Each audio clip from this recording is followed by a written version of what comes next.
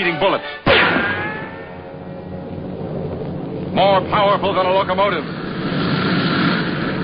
Able to leap tall buildings at a single bound. Look, up in the sky. It's a bird. It's a plane. It's Superman. Yes, it's Superman. Strange visitor from another planet who came to Earth with powers and abilities far beyond those of mortal men.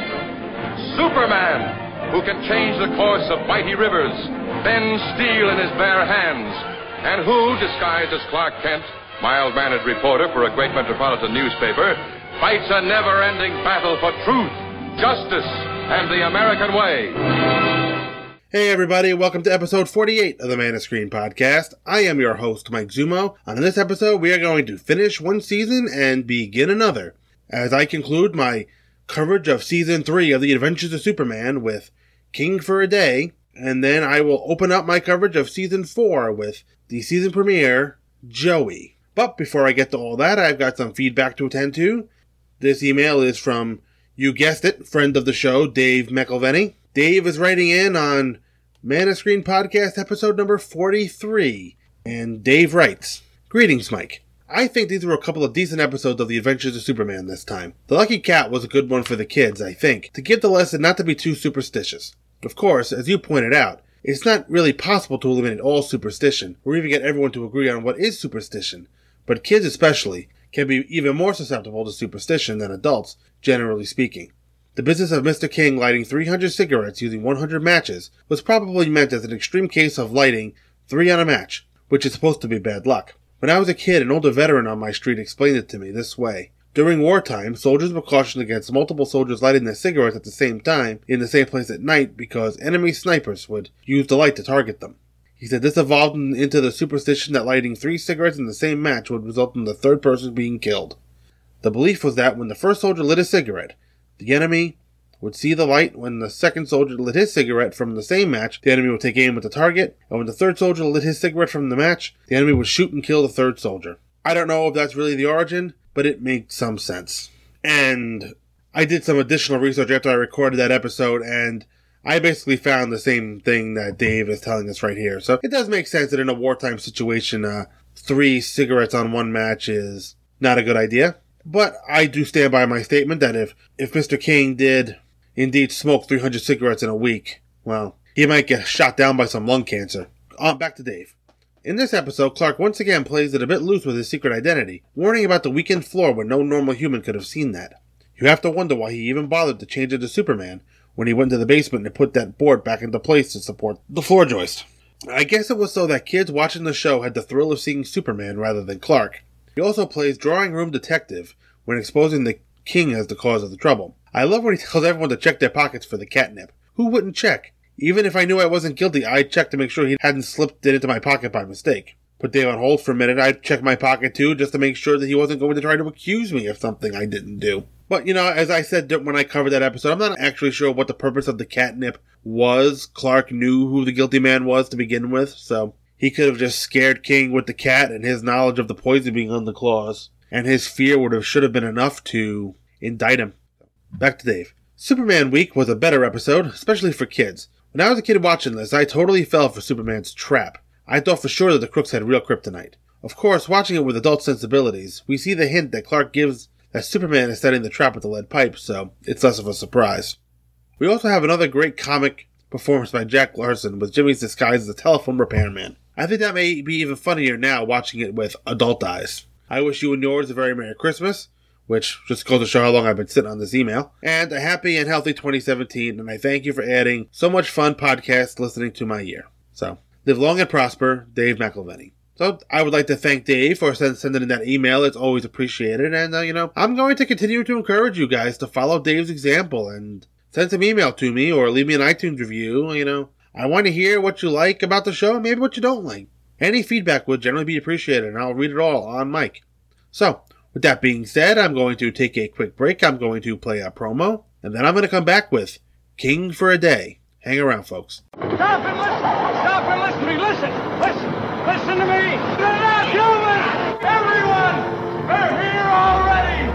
You're next! November 4th, 1988. Earth is invaded by an alien alliance composed of several species, including the Dominators, the Khunds, the Tanagarians, and the Durlans. And they want our superheroes. Even though Australia has been decimated, the United Nations response is unequivocal. Drop dead. First Strike, the Invasion podcast, takes you back to that moment in time and covers the entire Invasion DC Comics crossover, issue by issue, tie-in by tie-in. Join Bass and Siskoid at fireandwaterpodcast.com or on iTunes.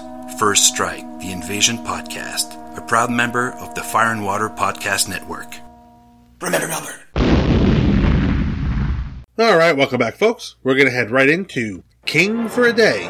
Original broadcast date was October 15th, 1955. Writer was Dwight Babcock. Director was George Blair. Guest cast include Philip Van Zandt as Morale, Jan Arvan as Drigo, Peter Mamakos as Markle, Dictator of Burgonia, Leon Askin as Prime Minister Frederick Valens, Carolyn Scott as the Baroness Tina D'Amour, Stephen Bacassi as Colonel Gubek, and Chester Marshall as Prince Gregory. And now for our synopsis, brought to you by SupermanHomepage.com, your number one source for Superman information on the web. Our story takes us to the country of Burgonia. Listen to the swine.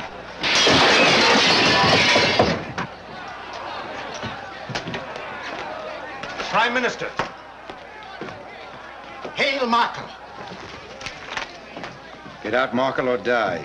Burgonia wants no dictator. Your Excellency, perhaps it would be better if you leave until this crisis is over. A faction of the army led by Colonel Gubek has taken over the capital in your absence. Treason. I'll have Gubek before the firing squad for this. The emergency exit. We have a car waiting to take you to the border, Excellency. Hail Markle. Meanwhile, a search is underway for Prince Gregory, who was smuggled into the U.S. as a baby after his father was assassinated. Daily Planet editor Perry White in Metropolis has had this information handy in case Gregory would one day want to lead his people. Chief, are you sure of this? Of course I'm sure. I've been sitting on this information for years, knowing someday it would come in handy. And they smuggled Prince Gregory into this country when he was just a baby? Right after his father's assassination. And now, suddenly, he's become an international front-page figure. I'll get right on it, Chief. Just a minute, Kent.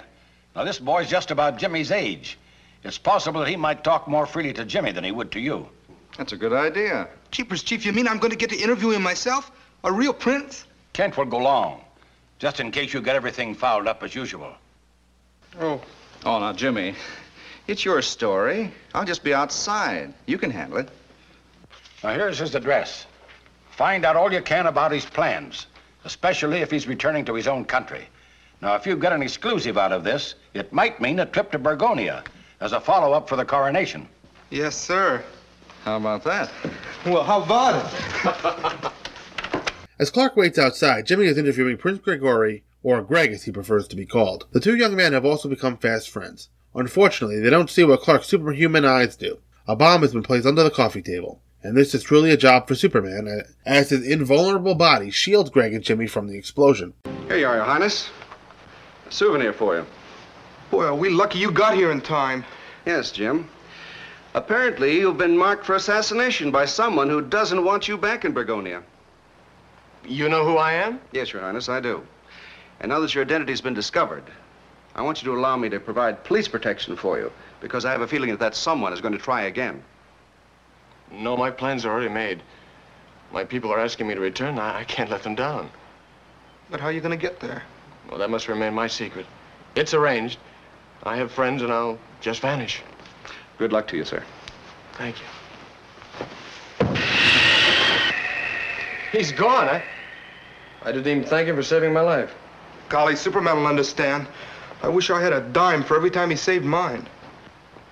He stands for everything I'd like to put into practice in my own country.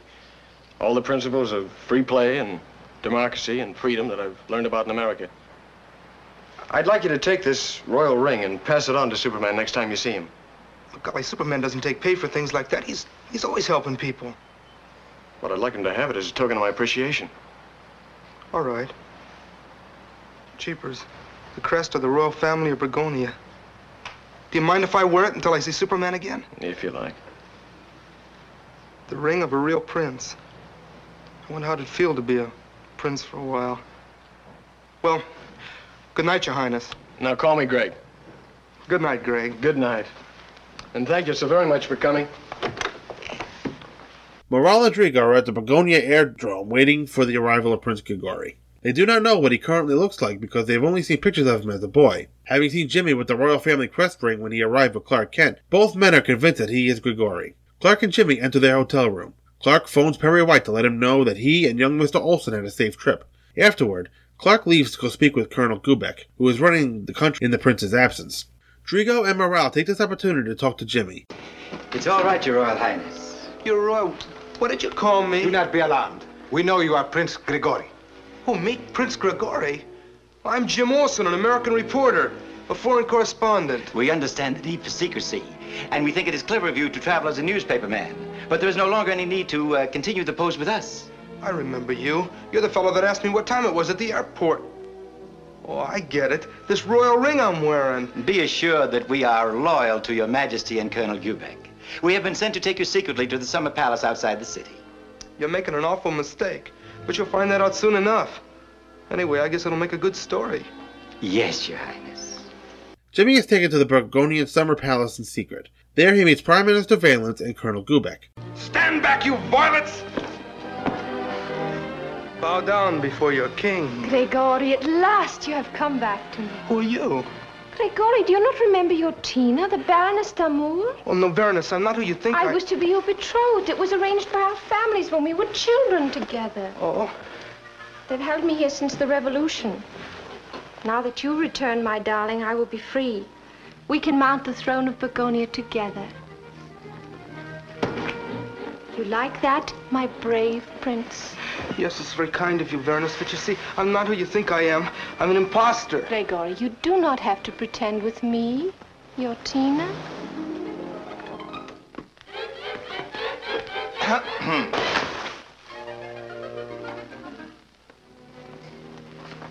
Your Highness? No, do not go, Baroness. Allow me to present myself, Your Highness. I'm Frederick Valence, your Prime Minister. I was a friend of your illustrious father and often held you on my knee when you were a child. I'm sorry, sir, but I don't remember. Of course, you could not be expected to remember. May I present Colonel Gubeck, who managed the coup d'etat which caused the tyrant Marker to flee across the border? Yes, I'm very glad to meet you, sir, but you don't understand. This is a proud moment of my life, Your Highness. I welcome you back to your homeland and the people who love you. But this isn't my homeland. The three conspirators, Valence, Morale, and Drigo, have made an ice cream soda laced with enough poison to kill 10 men. Once Prince Grigori drinks it, Marco can take back Burgonia and rule once again with an iron fist. Superman searches all over Burgonia for Jimmy. He makes his way to the summer palace. Entering through a top-floor window, the Man of Steel resumes his guise of Clark Kent to prevent 2 attempts on Jimmy's life. It's more intimate this way, no? Yes. Good afternoon, gentlemen. Who are you? My name is Clark Kent. I'm an American newspaperman. He was at the airport. He came from America with Grigori. How did you get in here? No one tried to keep me out. The palace is surrounded by guards. To get past one would have to fly over them. Oh, come now. Surely you don't think I can fly? Who dares to create such a disturbance? Bring the interloper before me. Right now. Am I the prince around here, or am I not the prince around here? Who is this commoner? Don't you know him, Your Highness? He says he's an American newspaperman, Clark Kent. Clark Kent. Oh, yes, I remember him. He's the poor man's Jimmy Olsen. What can I do for you, my good man? Well, you're very kind, Your Highness. As a matter of fact, I'm terribly thirsty. And that super-duper royal soda looks mighty tempting. I wonder, may I? Be my guest. It's all right. He really is a friend of mine. Thank you, Your Highness.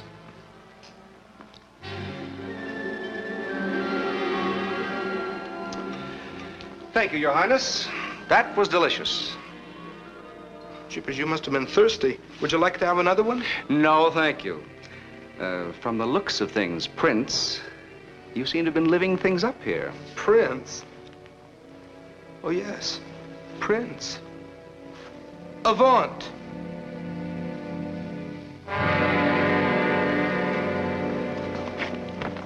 Your Highness, You haven't introduced me to your friend. Oh, well, this is Tina, the Baroness D'Amour. May I present? Clark Kent. Enchanté. Well, thank you, Baroness. I'm charmed, too. Oh, I wonder if you'd excuse us for a moment. I'd like to talk to my friend. Oh, certainly, Mr. Kent. We're to be married, you know. Oh, is that so?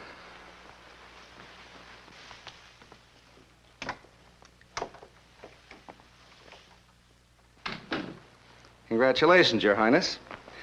I see you didn't waste any time while you're posing as Prince Grigori. Oh, jeepers, Mr. Kent, what can I do? I keep telling them I'm not Grigori, but they won't listen to me. And I'm not sure I like any part of this prince business. Not even the part with the lovely Baroness? By the way, you must ask me to your wedding. Oh, jeepers, Mr. Kent, that's all her idea. She won't leave me alone. Oh, you've been suffering, huh? Well, sit down. You may have to suffer a little longer. What do you mean? Golly, was I glad to see you. How did you get here? I figured something like this happened because of that ring you're wearing. Now listen, Jimmy, and pay attention because I may not get another chance to talk to you. I saw Colonel Gubeck, and he told me the arrival of the real Prince Grigori is expected momentarily. But Colonel Gubeck was just here, and he thought I was Grigori just like the rest of them. Jimmy, he was only acting. He knows if the others think that you're the prince, the real Grigori will get a chance to slip into the capital without being observed. But continuing to play this role may prove very dangerous. Golly, I like Grigori. If I can do anything to help him, I'm willing to take my chances. Good boy, Jim. Jeepers, and maybe Superman will show up and nothing will be able to happen. Well, I don't know about Superman, but I'm going to stick around. And stops Drigo's sword from stabbing Jimmy from behind the tapestry. Drigo explains that there is a rat problem in the castle. Valens has given Jimmy a cigarette of Burgundian tobacco, blended specifically for the royal family. Chris must smoke it in order to take the throne. How inside there is an explosive pellet. Once it burns, Jimmy will be killed. Clark, however, has thrown the cigarette out the window where it blows up safely on the palace grounds. Valens, Drigo, and Morale are surprised to see the young man alive. When they meet with Markle, he is angered by their failure. Nobody was strong enough to kill a whole army of men. Hail, Markle! Hail, Markle! I have returned because I received your message that you hold Prince Grigori a prisoner. Have you disposed of him yet? No, Your Excellency. We have tried, but the prince seems to bear a charmed life. Nonsense! That explosion I heard as I came through the passageway. Another attempt? Yes, Your Excellency. But it failed too in a manner for which I cannot account. Always you do things in tricky, devious ways, Valen. What is so difficult about taking the prince out and shooting him?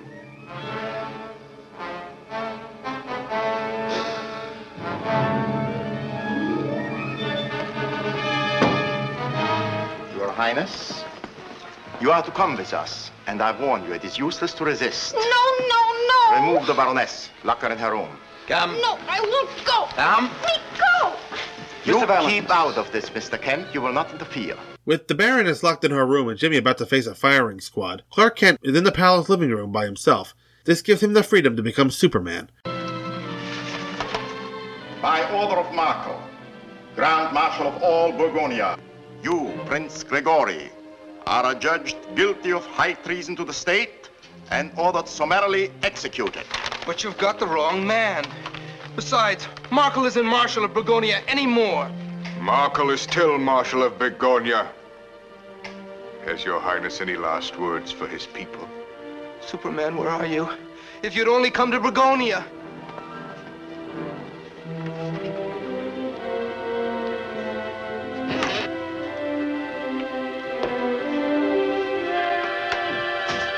And does Your Highness have any other last requests? Yes! If you don't mind, I'd like to die of old age.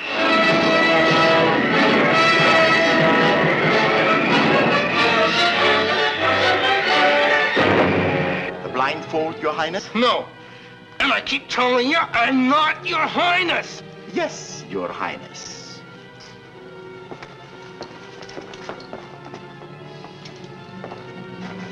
Squad, ready!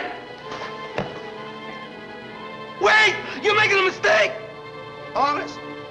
Aim! Fire! Kill him! Kill him, whoever he is! Kill him! Kill him! Kill him, whoever he is! Kill him! Fire!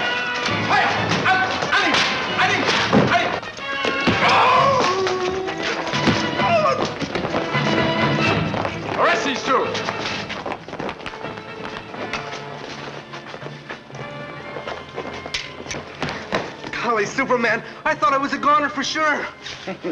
Sorry to time this so close, Jimmy. Oh, don't be sorry. I'm tickled to death. I mean, what am I saying? I'm just glad to be alive. Here, this has caused me nothing but trouble. It was meant for you, from Prince Grigori. In token of my gratitude for your saving both of our lives, I hope you'll accept it. You're very kind, Your Highness. Now, if you'll excuse me. With Prince Grigori now in the rightful place as sovereign of Bergonia, Clark Kent and Jimmy Olsen can return home to Metropolis to give the story to Perry White for the Daily Planet. I hated to deceive you, Mr. Olsen, but we had to take advantage of the situation. You see, Marco's group had information. Prince Grigori was coming in by plane, so the mistake was natural. I traveled as an airline steward. I owe you a debt I'll never be able to repay, Jim. My deepest apologies for your life being placed in jeopardy. I'm terribly sorry. Oh, that's all right. I sort of enjoyed being a prince. Up to a point, that is. Darling. Darling. Baroness, like I've been trying to tell you, you got the wrong guy. This is Prince Grigori. I'm sorry. Welcome home, darling. Jeepers, Mr. Kent, you missed everything again. But you must have known Superman was in Bergonia. That's why you weren't too worried about me. Well, I wouldn't say I wasn't worried, Jimmy, but I did have an idea that Superman was around someplace. Say, we better get your story on the wire to Perry White. Golly, yeah. Darling. Come, Prince. All right.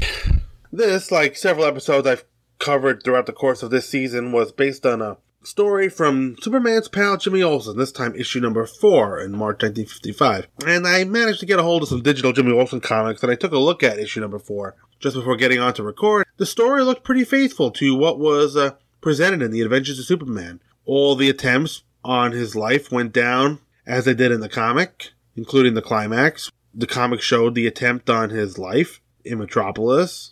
The names were different, but it was the same story, and like I said, this was a little fleshed out, obviously, because I'm sure that story as it appeared in the comic wouldn't take the full 25 minutes, but this was a faithful adaptation of that story. So interestingly enough, this episode starts with a shot of Jimmy dressed as a king with a crown and everything, which you do see in the comic story, but you never really see that in the episode, so it's kind of strange seeing that right there. I don't know if the 3 men we see in the opening scene are looking at it like a mirage or what, but at first I thought Jimmy was there in the room with them, but it turns out that was just kind of a shot for the title card, I guess. Almost like how the Silver and Bronze Age comics had that splash page on the opening page of the story, which would have a little blurb and show something that's going to happen later on in the story. I guess that's kind of the same thing here, except in live action.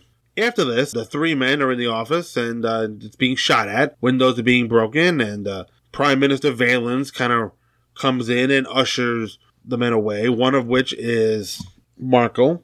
It's unclear at the moment who the villains are in this situation because we don't know anything about who Marco is, at least not yet. All we know is that Colonel Gubek has taken over the capital and is leading a coup. So we learn some more when we get back to the Daily Planet building, and apparently Prince Grigori has been smuggled into the United States as a baby after his father was assassinated by Marco, who went on to basically become the dictator of Bergonia. So we learn right away that Marco is the interloper, so to speak, and Grigori is the rightful heir to the throne of Bergonia. So pretty much know where this episode is going right away. What's going to happen is that Grigori is going to return to Bergonia to take up the throne, and now that Colonel Gubek has gotten rid of Marco, at least for now. So they give this important assignment to Jimmy because he's roughly the same age as Prince Grigori, and they feel that'll make the prince open up a little bit, which I guess, but still it's a very high-profile interview. I would be hesitant as an editor to give such an important assignment to Jimmy, but whatever, it works for the story. And basically Clark is going to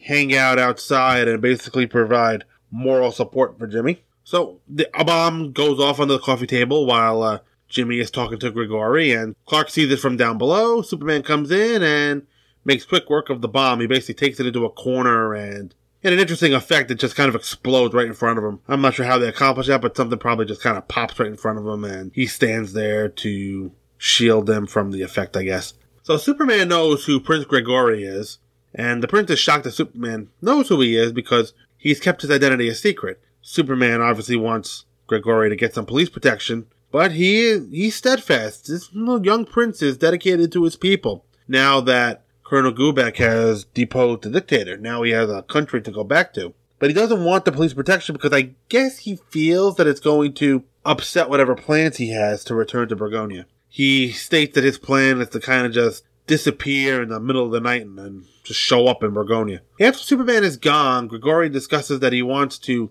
bring the ideas of freedom and democracy that he learned in America to Burgonia. Well, it's a nice dream. We'll see by the end of the episode that he'll at least get the opportunity to implement it. And of course, Grigori wants to give Superman a token of his appreciation, but Superman is already gone, so Grigori gives to Jimmy the ring that basically signifies that Grigori is heir to the throne to Jimmy. A one-of-a-kind ring, and he's just going to give it to this kid reporter to hold until he runs into Superman again. And I'm sure this is going to in no way cause Jimmy any trouble later. You've hopefully watched the episode or listened to me synopsize it so you know that this one little gesture of goodwill is going to cause Jimmy a lot of problems throughout the course of this episode. Now, I like this scene between Clark and Jimmy as Jimmy runs down all the things that happened up there while Clark was waiting outside. Wow! Well, stop gasping and tell me what happened. Did you get your story? Did I? Wait till you hear. You missed everything, Mr. Kent. Superman was there. He was? Well, why wasn't I there, too? I thought I heard a disturbance. An attempted assassination. You don't say. I do say. Greg's gonna disappear and return secretly to Burgonia. Greg? Well, tell me, when does Greg plan on arriving in Burgonia? In about a week. He wouldn't be more definite than that. Well, we'll go back to Planet, and if this story is half as good as you seem to think it is, we'll do a follow-up and cover the coronation in Burgonia. Burgonia? Wow! You know, obviously we're all in on the joke, but Jimmy has no idea that Clark was in the room with him. And, you know, Jimmy's excited about this assignment. This is like one of the first times in this show that you actually see Jimmy excited about something. Usually Jimmy is getting yelled at or is the butt of the joke or occupying the basically bottom rung of the food chain so Perry White can eat him alive. But no, if things all go well, Jimmy's going to go to Burgonia and he's awfully excited about it. And with the dawn of the next scene, they're in Burgonia. Jimmy is still wearing the Prince ring and he's wearing a different suit right now and not his usual tweed jacket and blue vest and bow tie. He's wearing what looks more like the Silver Age Clark uniform, a dark blue suit and a white shirt and a reddish tie. Now, the guards at the airport here don't know what the prince looks like, but they see the royal ring on Jimmy's hand. And what do you know? They want to kill him immediately. So the two guards here in the military clothing, they think Jimmy is the prince because he's wearing the ring. And, you know, Jimmy tells them that he's not the prince. And they don't believe him just because when he says he works for the paper, they just think he's under deep covers. So they're going along with what Jimmy's telling them as if it's not true, as if he's actually Prince Grigori. So. And this is just going to start a chain of events that's going to run throughout the course of this episode as Jimmy continues to try to convince people that he's not actually Prince Grigori. None of them will believe him. And we're just going to go from one attempt on Jimmy's life to the other while the real prince attempts to sneak into the country. So after they find Jimmy in the hotel, he's unable to convince them that he's not the prince, and he's taken somewhere else, basically to the Summer Palace. And eventually, Clark can't find Jimmy at the hotel, but he calls the front desk, who knows that he left the hotel, but not much else. You know, it's nice to know that the hotel reception desk knows what Jimmy looks like. You know, when I go on vacation, I'm pretty sure that when I leave the building, I probably leave through a back door, so the front desk doesn't know that I've left. I guess hotels weren't built that way in the 50s. Hotels now have so many doors that you can just go right out into the parking lot by your car, without having to pass the front desk. And there's far too much going on for the attendants to know who's there and who's not. Jimmy, meanwhile, is in the living room of the Summer Palace, and he finds a pair of crossed swords up on the wall. He takes one down, and he's swinging around this sword, speaking like he's from the Old West, and then he decides to change up the program, go a little medieval, and pretend to be a king. And then a woman comes out, and this is our first look at the Baroness Tina D'Amour. Apparently, their marriage has been arranged when they were very young, but she's been waiting for him all her life, and she's putting the moves on him right away, and, Jimmy is frightened. He does not know how to handle women in the slightest, especially women that are not meant for him. So, again, he's trying to convince her, like he did the guards, that he's not Prince Grigori, but I don't think Jimmy tries as hard to convince Tina as he did the guards in his own hotel room. There's a part of Jimmy that's enjoying this part of being the prince. I'm not sure he's going to enjoy a lot of what happens next, but he is definitely enjoying the affections of the lovely Baroness Tina Damore. So here comes Prime Minister Valens, again another person not listening to Jimmy, who's saying he's not the prince. They just kind of say, yes, your highness. Very annoying. So in comes Colonel Gubeck with Valens, who doesn't know who Clark Kent is, even though Clark said he was going to see the colonel, which is one of the first signs to Jimmy that something is wrong. So, as we know that the Prime Minister is in league with these guys to kill the prince, so Markle can return. And then somebody comes in with an ice cream soda for Jimmy. I believe it's Markle who brought it in. There's enough poison in this thing to kill 10 men. And Jimmy is about to take the ice cream soda. And at first I wondered if the Baroness Tina Damore was in on this. But it is clear she's not, because she's going to drink some of the soda with the prince. Or with Jimmy, rather. He is not actually the prince.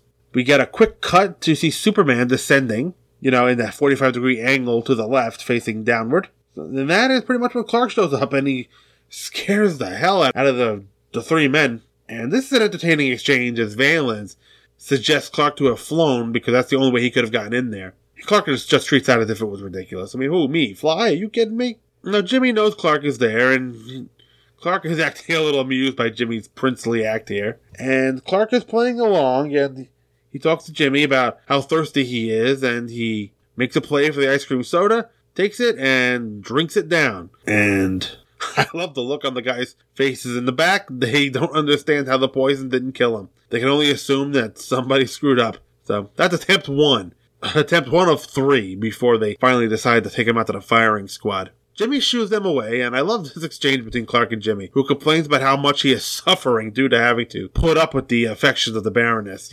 Even Jimmy admits that he enjoys that, and there's some very nice interplay here between Jack Larson and George Reeves in this episode. Now Clark lays on the plan that Jimmy will have to pose as the prince while the real prince sneaks into the country, and, Jimmy is showing his heroism here by being willing to help Grigori any way he can, because he likes him. I like a few people in my life. I'm not sure I'd go through all of this for any of them, but I guess Jimmy Olsen's a better man than I am. I'm not sure I'd put myself in harm's way for all this. What's the deal with this monocle?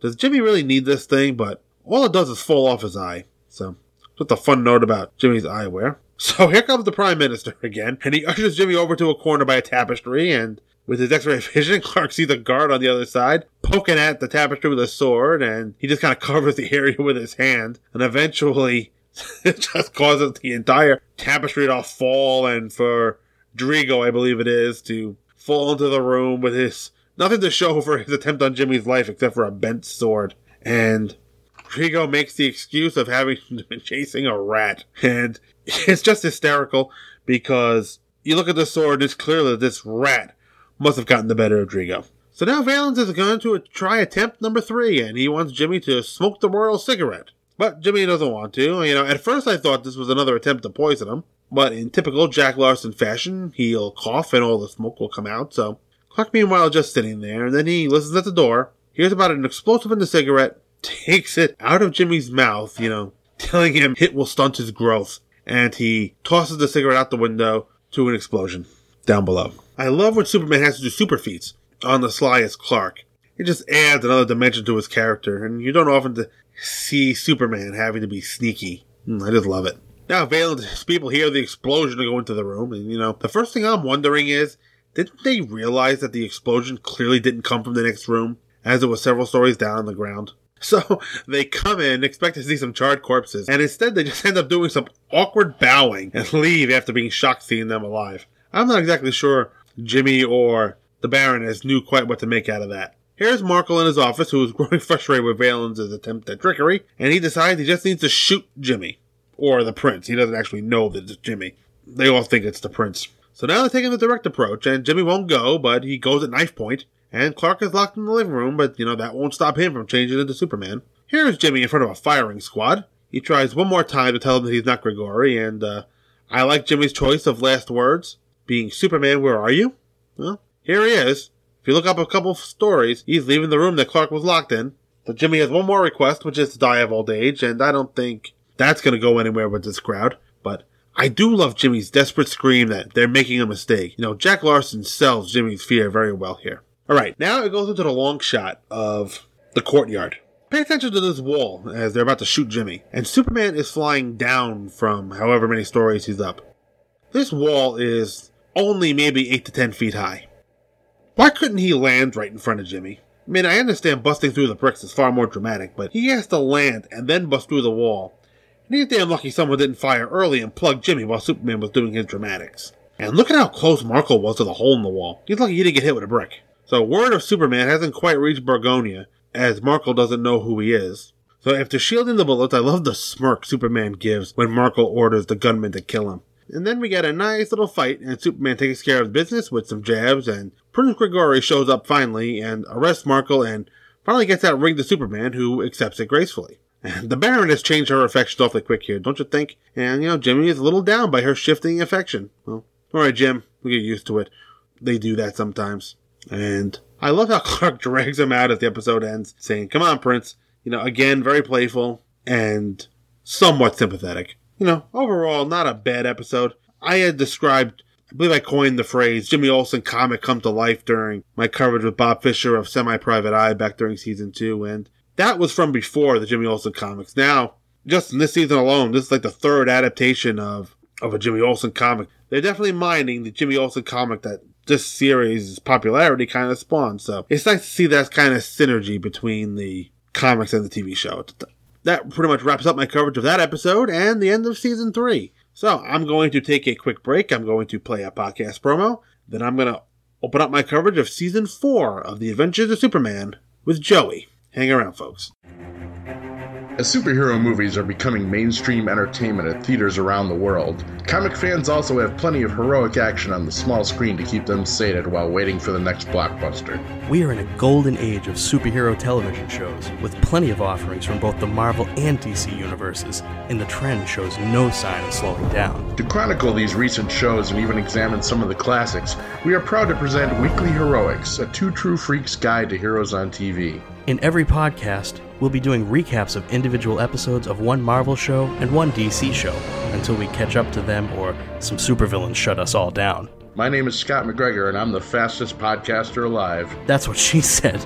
And I'm Chris Tyler, one of your agents of cool. To bring you this podcast, we each have to become someone else. We each have to become something else. 2 true freaks!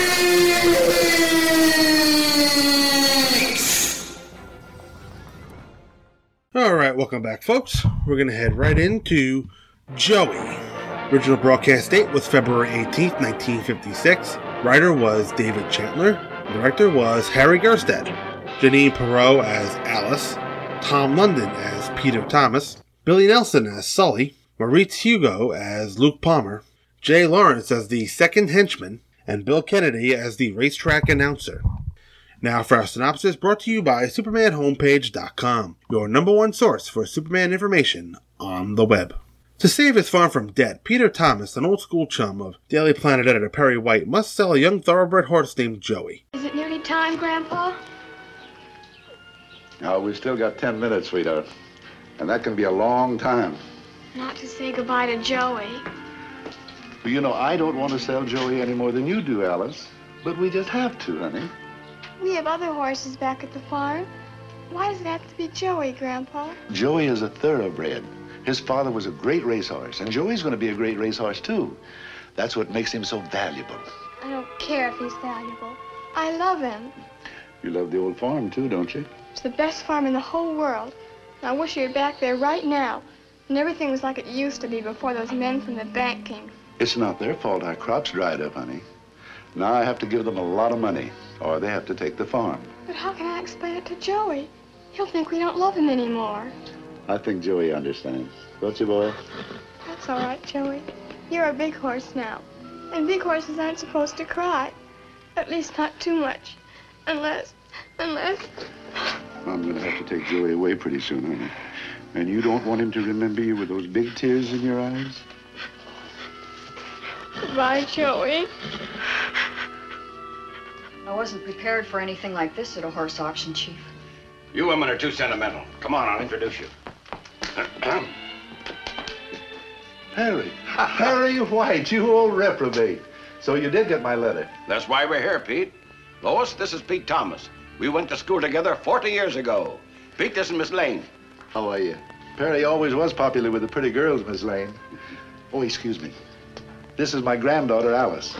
Alice, this is Mr. White. Hello. And Miss Lane. Hello, Alice. How do you do? Joey's father, War King, was in many races, and Joey himself has the potential to fill his dad's horseshoes. Chief, you didn't. I did. The Daily Planet has purchased a racehorse. And who was it said women are too sentimental? Grandpa, do they own Joey now? That's right, sweetheart. And they're going to race him. And all the money that Joey wins goes to a children's charity to help little boys and girls just like you. Now, isn't that wonderful? I guess so. Joey likes children. Well, Pete, I think I have to be going. Yeah, I'll walk out with you. And I'll stop by your office later on to make the arrangements. Fine, Pete. Well, goodbye, Alice. I'll see you later, Lois. Right. Goodbye. I'll think of you every day, Joey. Don't worry, Alice. We'll take good care of him. I'll write you letters all about him, and sometimes maybe you can pay him a visit. All right? I know you'll take good care of him, but he's gonna miss me so much. I'm sure he will, Alice. Perry Lois and Cub reporter Jimmy Olsen believe the horse has a chance of winning. Clark Kent, however, thinks that something might happen to keep Joey from being victorious. Now, Chief, let me get this straight. Do you mean to tell me that the Daily Planet actually bought itself a racehorse? What's wrong with that, Mr. Kent? Sure. We wouldn't want to be known as the only newspaper without a horse. Olson? Yes, sir. Oh, what I meant was that... No, that would only get me into more trouble. Let's face it, Clark. The Chief's heart of ice just melted all over the place. Nothing of the sort. It would be a great promotional stunt for the Planet. And think of all the money we'd be donating to charity. Yes, provided someone's taught that horse to run. You know, just because a horse has 4 legs doesn't make him a winner, Chief. Mr. Kent, I have engaged one of the best trainers in the country. And he assures me that Joey can win the Jupiter Stake race. I hope you remember to tell Joey. Oh, Clark, now you're just being nasty. No, Lois, just practical. After all, horse racing can be a good, clean sport, but there's liable to be a rotten apple in any barrel. If you think there might be some dirty work afoot, why don't you ask Superman to keep an eye on things? For your information, Jim, Superman manages to keep pretty busy, and he also only happens to have 2 eyes. Yeah, but what eyes? Sometimes I wonder why Superman picked you for a friend. He's not afraid of anything. You're afraid of everything. Well, Lois, perhaps that's the reason. The only thing that's going to happen in this race is that Joey is going to win it, period. Now, if you don't mind, we have a 50-page edition of a metropolitan newspaper to get out. Yes, sir. Come on, Jim. Luke Palmer has put a lot of money on Rover Girl to win the Jupiter Stakes. His key twirling henchman, Sully, has warned him that Joey could beat Rover Girl. Luke, we got trouble. You better cancel them bets. What for? To keep out of the poorhouse. What's the matter? Rover Girl didn't bust a leg, did she? Worse. 2 legs? Luke, the competition has suddenly got serious. Who's worried about competition? Don't forget, we got an added little gimmick working between Rover Girl and us. Oh, yeah? Take a look. Put that thing away, will you? These notes are on a horse named Joey. He was entered an hour ago in the Jupiter. Works a half mile in less than 47. Right. I personally had a telescope and a stopwatch on this animal. And look at the ancestry. By War King out of Sally B.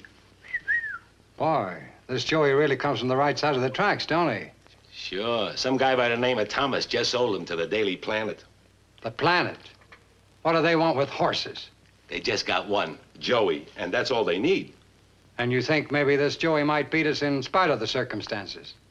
He's got a good chance in spite of the circumstances. And I got a fortune bet on Rover Girl. And I never gamble. That is, I don't gamble if there's any gamble involved. So what do we do? So what do we do? You and me are gonna pay Joey a visit tonight, and tomorrow he ain't gonna feel so much like running. That's crazy, Luke. We could get into deep trouble. Forget it. We gotta take care of this Joey. There ain't no other way. Hey, Luke, you think they'll let me keep this in the penitentiary? Oh, come on.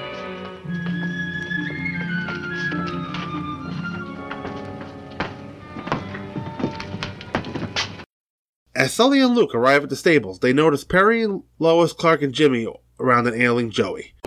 We got company.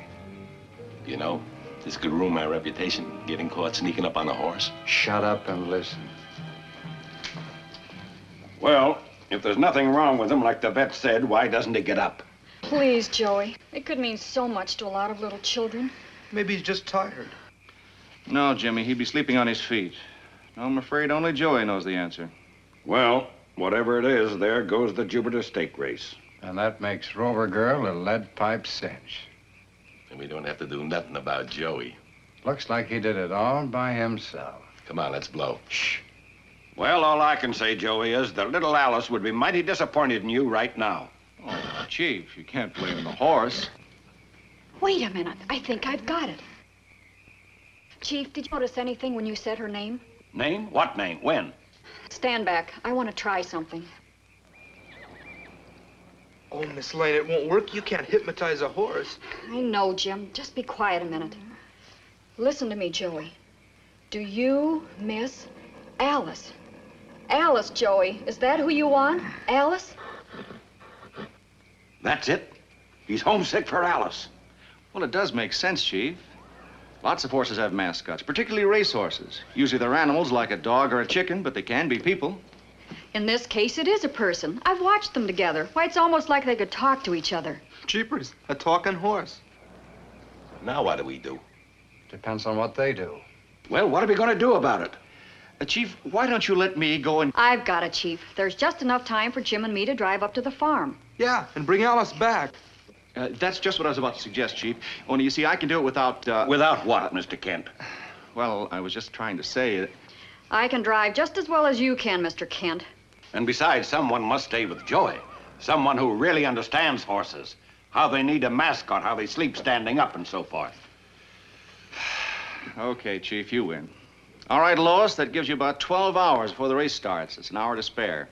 We'll make it. Come on, Jim. No chance to use this. Not with them hanging around all night. We don't have to. You know where this farm is, don't you? Sure. Greengrass County. Okay, by using my private plane, you can beat them there easy. Let's go. Lois and Jimmy have nearly reached their destination. Unfortunately, the only thing they find is Sully pointing a rifle at them. Can I help you, miss? We're looking for the Thomas farm. Is this the right road? It sure is, lady. It's about 4 furlongs. I mean, it's a half mile up. Thank you very much. But you can't drive to it. The bridge is out. Oh, dear. Well, I guess we'll have to leave the car here and walk. Come on, Jim. You can't walk it either. This is private property. Yeah, but we're friends of the owner, Mr. Thomas. He don't own it anymore. Sold out yesterday. But that's impossible. He sold his prize horse to keep the farm. I can't help it, lady. The new owner is one of them eccentric guys. Don't want nobody on his property. Well, we'll see about that. At least we can find out where the Thomases went. I don't advise it, lady. From this point on, things get awful dangerous around here. Why? Buddy, are you threatening us? I wouldn't say that. Well, I would. Come on, Miss Lane, let's get out of here. Guess there's nothing else we can do. I just don't understand it. That's life. Just full of little mysteries. Each day, a new adventure. Every hour, a twist of fate. The Cracker Barrel philosophy and the gun just don't go together. Speaking about going, where do we go? Home, I guess, Jim. Too late now, even if we knew where Alice was.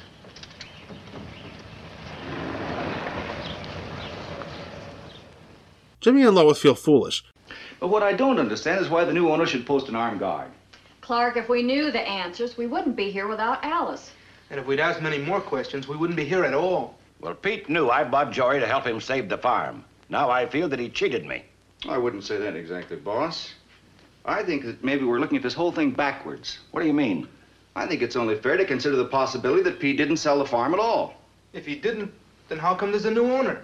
Maybe there isn't. Which is what I'm going to find out. Oh, operator, will you get me Peter Thomas at RFD 30, Pine Road, Greengrass County, right? Yes, thank you, I'll wait. Well, what good will it do anyway, Clark? That's right, we couldn't get Alice here in time no matter what. Oh, I wouldn't be too sure of that, Jimmy. Oh, hello. Mr. Thomas? Why, sure, this is me, Mr. Kent. Oh, then you still live on the farm? Well, tarnation, where else do you think I'd be living? Hey, wait a minute. Is this one of Perry's jokes? You know, he was always a great one for that. No, Mr. Thomas, I can assure you it's no joke. Is Alice there? Yes, she's here, but she's not feeling too well. Well, I'll have to explain all this to you a little later. Meanwhile, I don't want you to leave the house or let anyone in. Is that clear? All right. Goodbye. Right now, I feel awfully foolish. I don't know why you should, Lois. After all, you shouldn't be expected to cope with a man with a rifle. Kent, I have a hunch you're thinking about Superman right now. Can you get hold of him? Yes, Chief, I think I know exactly where he is. Chippers, where? Well, I can tell you where I hope you'll be in the next few minutes, and that's at the stables. Now, if you'll excuse me.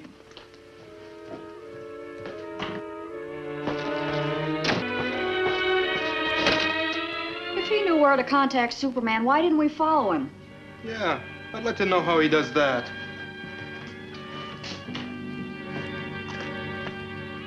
Could he have got an elevator that fast? Maybe the storeroom.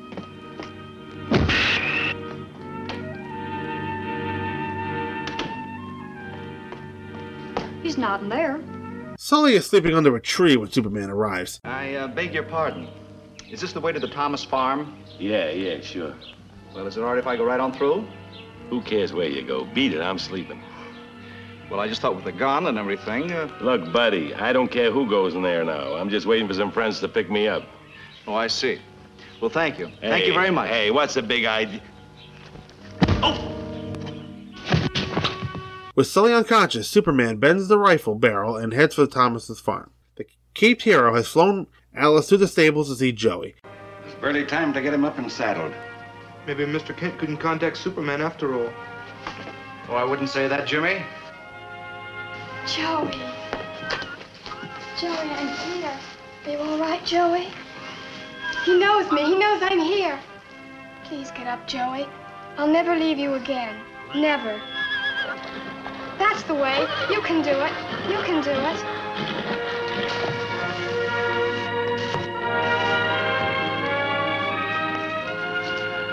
He's better. He's all right now. Good boy, Joey. We knew you could do it.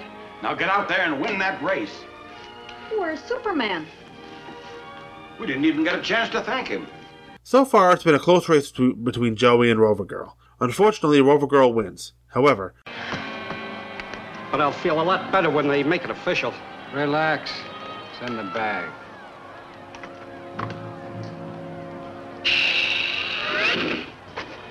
If you'll examine that saddle, you'll find it's wired to give electric shocks to the horse. It's operated by remote control from the stands. Oh, incidentally, this jockey and the owners are in the clear. If that's true, it's a very serious matter. What's Superman doing down there?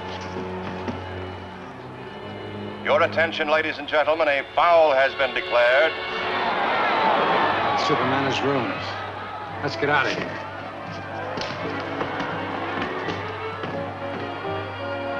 Rover Girl has been disqualified.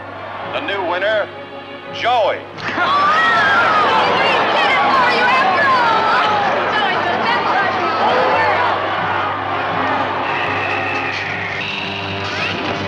Superman has prevented Luke and his second henchman from escaping. They, like Sully, spent a long time in prison for fixing the Jupiter stakes.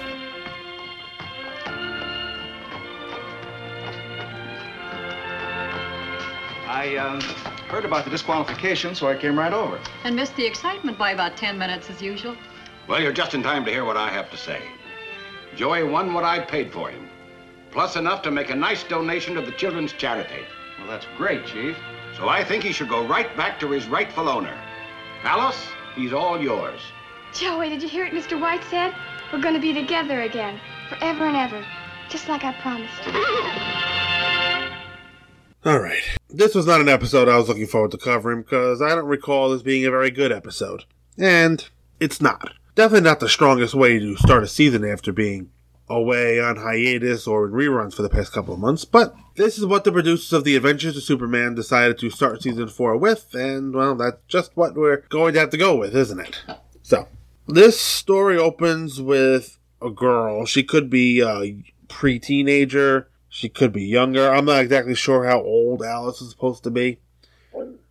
She looks like here she's at least 10, maybe 12, even 13 or 14 years old. Well, anyway, what we can tell from right away is that she has grown attached to this horse, Joey. But they need to sell him because they had a bad season with the crops, and that's put them behind with the bank. And so her grandfather, Pete Thomas, has two choices. He can either sell Joey because he has a thoroughbred pedigree, or he can go into foreclosure and lose his farm, you know. When you put those two options on the table, the only thing he can do is sell the horse. You can't expect a girl Alice's age really to understand the ins and outs of keeping your property, but, well, she really knows that she loves the horse and wants to keep it. But her grandfather, I wonder where her parents are, by the way, is between a rock and a hard place. So, apparently Pete and Perry have some history together, as apparently they went to school together. Lois is trying to make Alice feel better in all the wrong ways. She's going to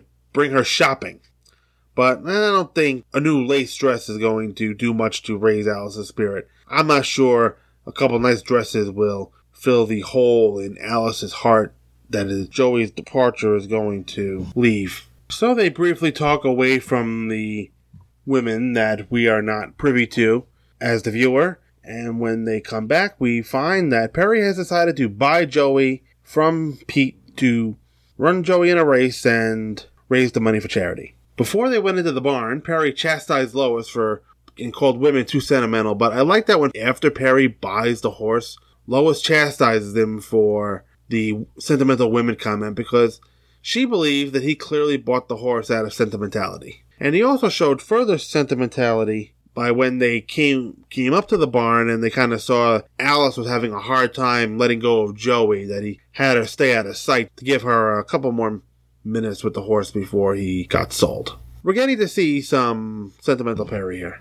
My first question is, where are they going to take this horse? I mean, they have to take it somewhere, and I'm not sure where exactly they find it has a horse farm, but you would think it would make a little more sense to leave the horse in the care of Alice or her grandfather, but what I didn't realize at the beginning of this episode was apparently how far this farm is from Metropolis. We'll find out later in the episode that Lois and Jimmy barely had enough time, 12 hours, to go there and get Alice, so apparently this farm is quite a distance away. Alice is doing a lot of projecting of her own feelings on Joey, and maybe he'll miss her. I mean, she really has no way to know. It's clear that she's going to miss him. Lois is going to write letters about the horse to Alice. I mean, how exactly will Lois know what's going on with the horse?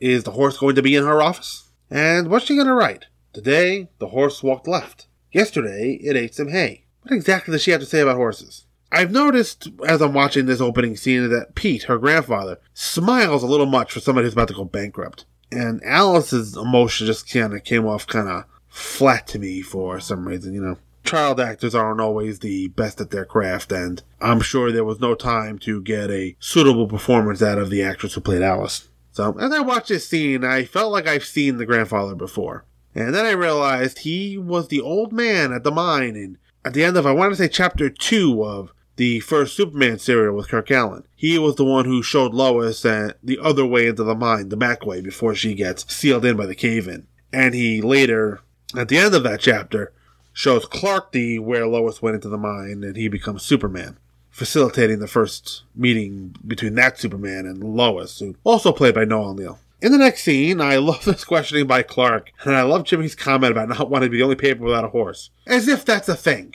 What newspapers have horses? Well, I mean, some have baseball teams, so I guess having a thoroughbred racehorse is not outside of the realm of possibility.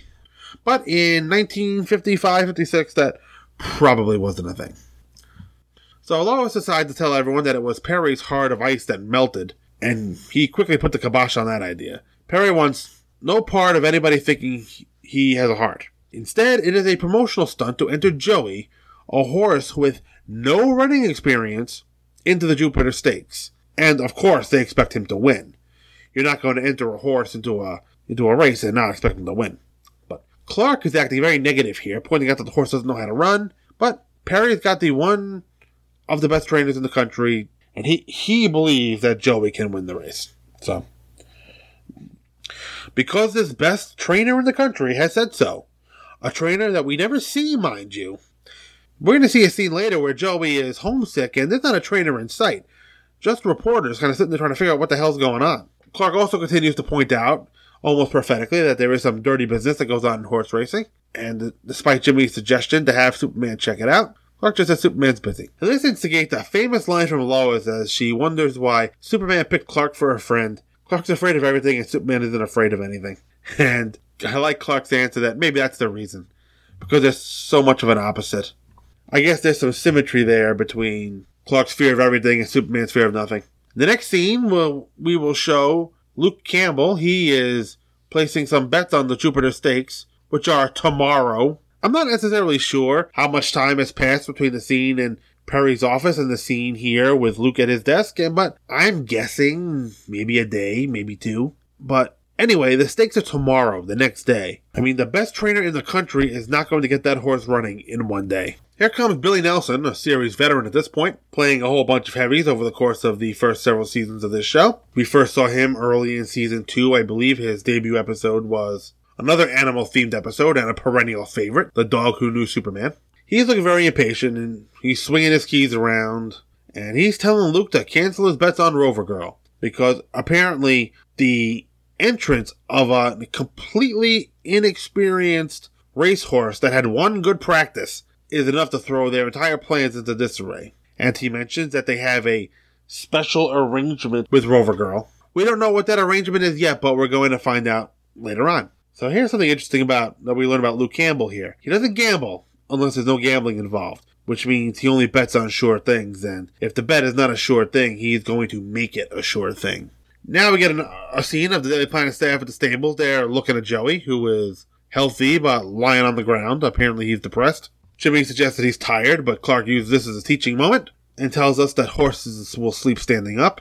And apparently the sheer mention of Alice's name is enough to kind of get a snort out of Joey. It's kind of the only thing that he will react to. So Lois figures it out, so she is tasked with going to get Alice. Clark would prefer to go because he can go and get her faster, but Lois and Jimmy are going to get that job. And Lois makes this interesting comment about how apparently there's so much chemistry between Joey and Alice that it's almost like they can talk to each other. And this prompts Jimmy to make a crack about a talking horse, which was funny to me at first because I'm aware of the TV show Mr. Ed. However, that hit the airwaves in 1961, at least 5 years after this episode was filmed. So, show's not taking a shot at that. But however, Mr. Ed did appear in the Talking Horse children's books as early as 1937. I believe the first one was printed in 1937 and the last one in 1945, if my research is correct. So, maybe Jimmy is referencing that and not the future Mr. Ed series. But in hindsight, it works with a crack on the TV series just as well. So like I mentioned, Clark's expertise on the horses gets him elected to stay with Joey, as Lois and Jimmy take off in her car. And I find it interesting that Lois doesn't seem to know where she's going here. We saw her in the beginning of the episode. She was at the farm with Perry. I'm not sure who drove, but you would think she would have some idea of where she was going, or if she doesn't give any indication during this scene that stuff doesn't look familiar, so you would think she'd have some semblance of a clue as to where she was going. So they stop when they see Sully hanging around the side of the road. They obviously have no idea who he is because they've never seen him before, and they ask him for directions, and that's when Sully tells her that Mr. Thomas sold out the farm. If you remember, Luke told Sully to take his private plane up there so he'd get there ahead of them, which he does. And, Sully says that the new owners don't want any visitors, and he pulls out a rifle, and they take that as a threat. Apparently, this was part of their plan to turn Lois and Jimmy around without Alice, as I really never bought that Pete sold the farm. Besides, anybody who has been involved in any kind of property sale or knows someone who has, knows that it takes months to sell property. You don't just sell it in a day unless somebody comes up with a suitcase full of cash, which, to the best of my knowledge, isn't entirely legal. Back at the office, Perry feels cheated by his old friend selling the farm, which, again, happened way too quickly. But Clark suggests that the farm wasn't sold, and he has the operator put him through. Apparently he knows the address, and he gets through to Mr. Thomas, and a call to the farm confirms that it wasn't sold.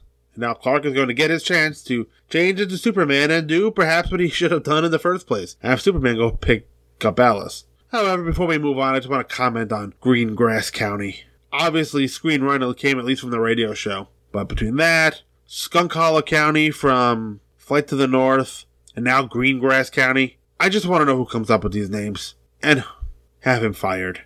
These are unacceptable names for country counties. Just dumb names. After Clark leaves the office, we get this treated this nice little bit. As soon as Clark leaves, Lois wonders why they didn't follow him to contact Superman. Because he said he knew where Superman was, so they wanted to know where Superman was too. So they go out of Perry's office and they find an empty hallway. Jimmy mentioned that he couldn't have gotten into the elevator that fast. And then Lois has this interesting thought to check the storeroom. But, however, right after they check the storeroom, you get a quick edit of Superman jumping out the window. And then, well, he's long gone. So, they are foiled. At least until next time, I guess. But however, this will never be mentioned again in this episode, so I guess they really are foiled for now. Meanwhile, Sully is still at the tree by the Thomas farm, waiting to get picked up by somebody, and he's sitting there sleeping. So Superman lands next to him, asking for permission. Sully clearly does not know who he's talking to, but when he does, he hilariously stands up and knocks himself out on a tree. Alice is still kind of hung up on Joey, and, her grandfather is telling her she's got to put Joey out of her mind. He's gone, he's not coming back. All the stuff that a sad 10-year-old wants to hear in this situation. But it's stuff I guess she needs to hear. There's no reason to expect at this point in time that they're going to get Joey back. While Alice is moping, Superman shows up and he asks to take Alice to see Joey, who is quite happy to see her old horse friend. And, we get some more of that great chemistry between George Reeves and children. Whenever George Reeves has to act opposite children, it's kind of a treat because it always works. I haven't seen any that were bad yet. But however, flying Alice to Metropolis is going to give us something we don't normally get in the color episodes. A new flying scene shot for this episode. Well, basically all we see on the right side of the screen, you'll see Superman's torso holding Alice, and the rest of the screen is occupied by the sky. So, there have been better shots of Superman flying people, but this one works for the purposes of this episode. Superman brings Alice in, and Joey is up and ready to race. Yay. Apparently horses are such divas. Now it's time for the race, and we're getting some stock footage of a horse race. And now we see Luke is hitting some dials on a device in his bag. Wasn't sure what he was doing at first, but this is definitely part of that special arrangement he was mentioning to Sully earlier in the episode. Rover Girl will win the race, and Joey will finish second, and they're all disappointed that Joey lost. But Clark sees something with his X-ray vision. He'll later mention, as Superman, that it's wires giving the horse electrical shocks. I looked at this shot several times. I didn't see what he saw. I thought maybe there was some clue, but show didn't leave me one. Maybe it left one for you. So when Clark leaves the box they're sitting in, Lois calls him a poor loser. Wasn't she the one just complaining that Clark watched Rover Girl go into the winner's circle? I kind of think they're all poor losers here. This is where Superman shows up and reveals that there are wires in the saddle, giving shocks to the horse to make it run faster, and by default, Joey will win the race.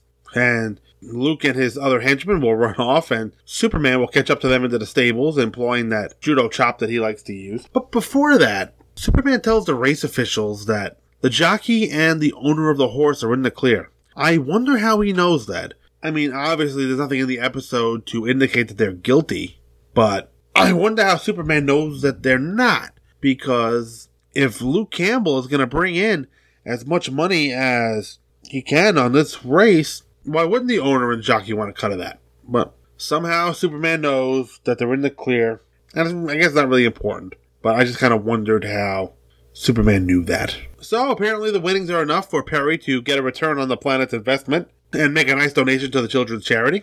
So he gifts Joey back to Alice and Pete.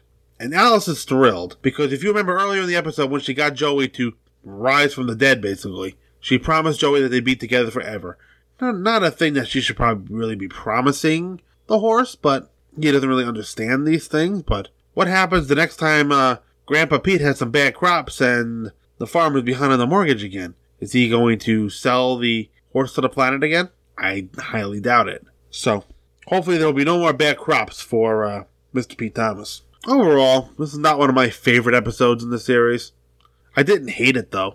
I guess that's good. But next time, we're going to have some better episodes, as we're going to enter a jelly bean contest and see if we can count up to the unlucky number, and then a mobster is going to rig the election in The Big Freeze. And Bob Fisher will be back with me for that episode.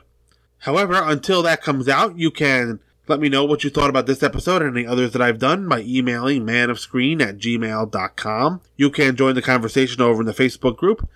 Just put Man of Screen Podcast into your search feed and the show will come up. You can also review the show on iTunes and Stitcher, and that will help other people find the show on those respective platforms. And you can find the show on Twitter. Handle is @ManofScreencast. And if you're talking about this show on the social medias, please use the hashtag ManofScreenPodcast. So, till next time, folks. Have a good one. Take care. Bye. Don't miss the next thrill-packed episode in the amazing Man of Screen podcast. The Man of Screen podcast is produced by Mike Zumo, and all opinions on the show are those of Mike Zumo and his guests, and no one else. All music is in sound clips used in the making of this show are for review purposes only, and no copyright infringement is intended. All trademarks are copyright their original copyright holders. The Man of Screen podcast is a member of the Superman Podcast Network and can be found at www.supermanpodcastnetwork.com. The homepage for the show is manofscreen.podomatic.com, and you can email the show at manofscreen@gmail.com. Thanks for listening.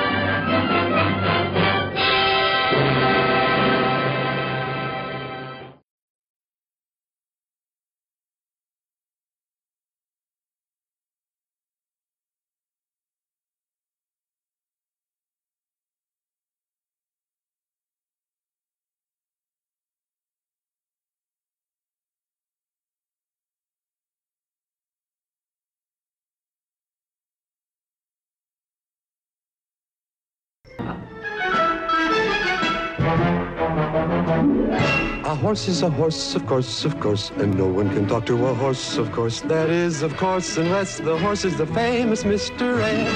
Go right to the source and ask the horse. He'll give you the answer that you endorse. He's always on a steady course. Talk to Mr. Ed. People yakety-yak a streak and waste your time a day. But Mr. Ed will never speak unless he has something to say.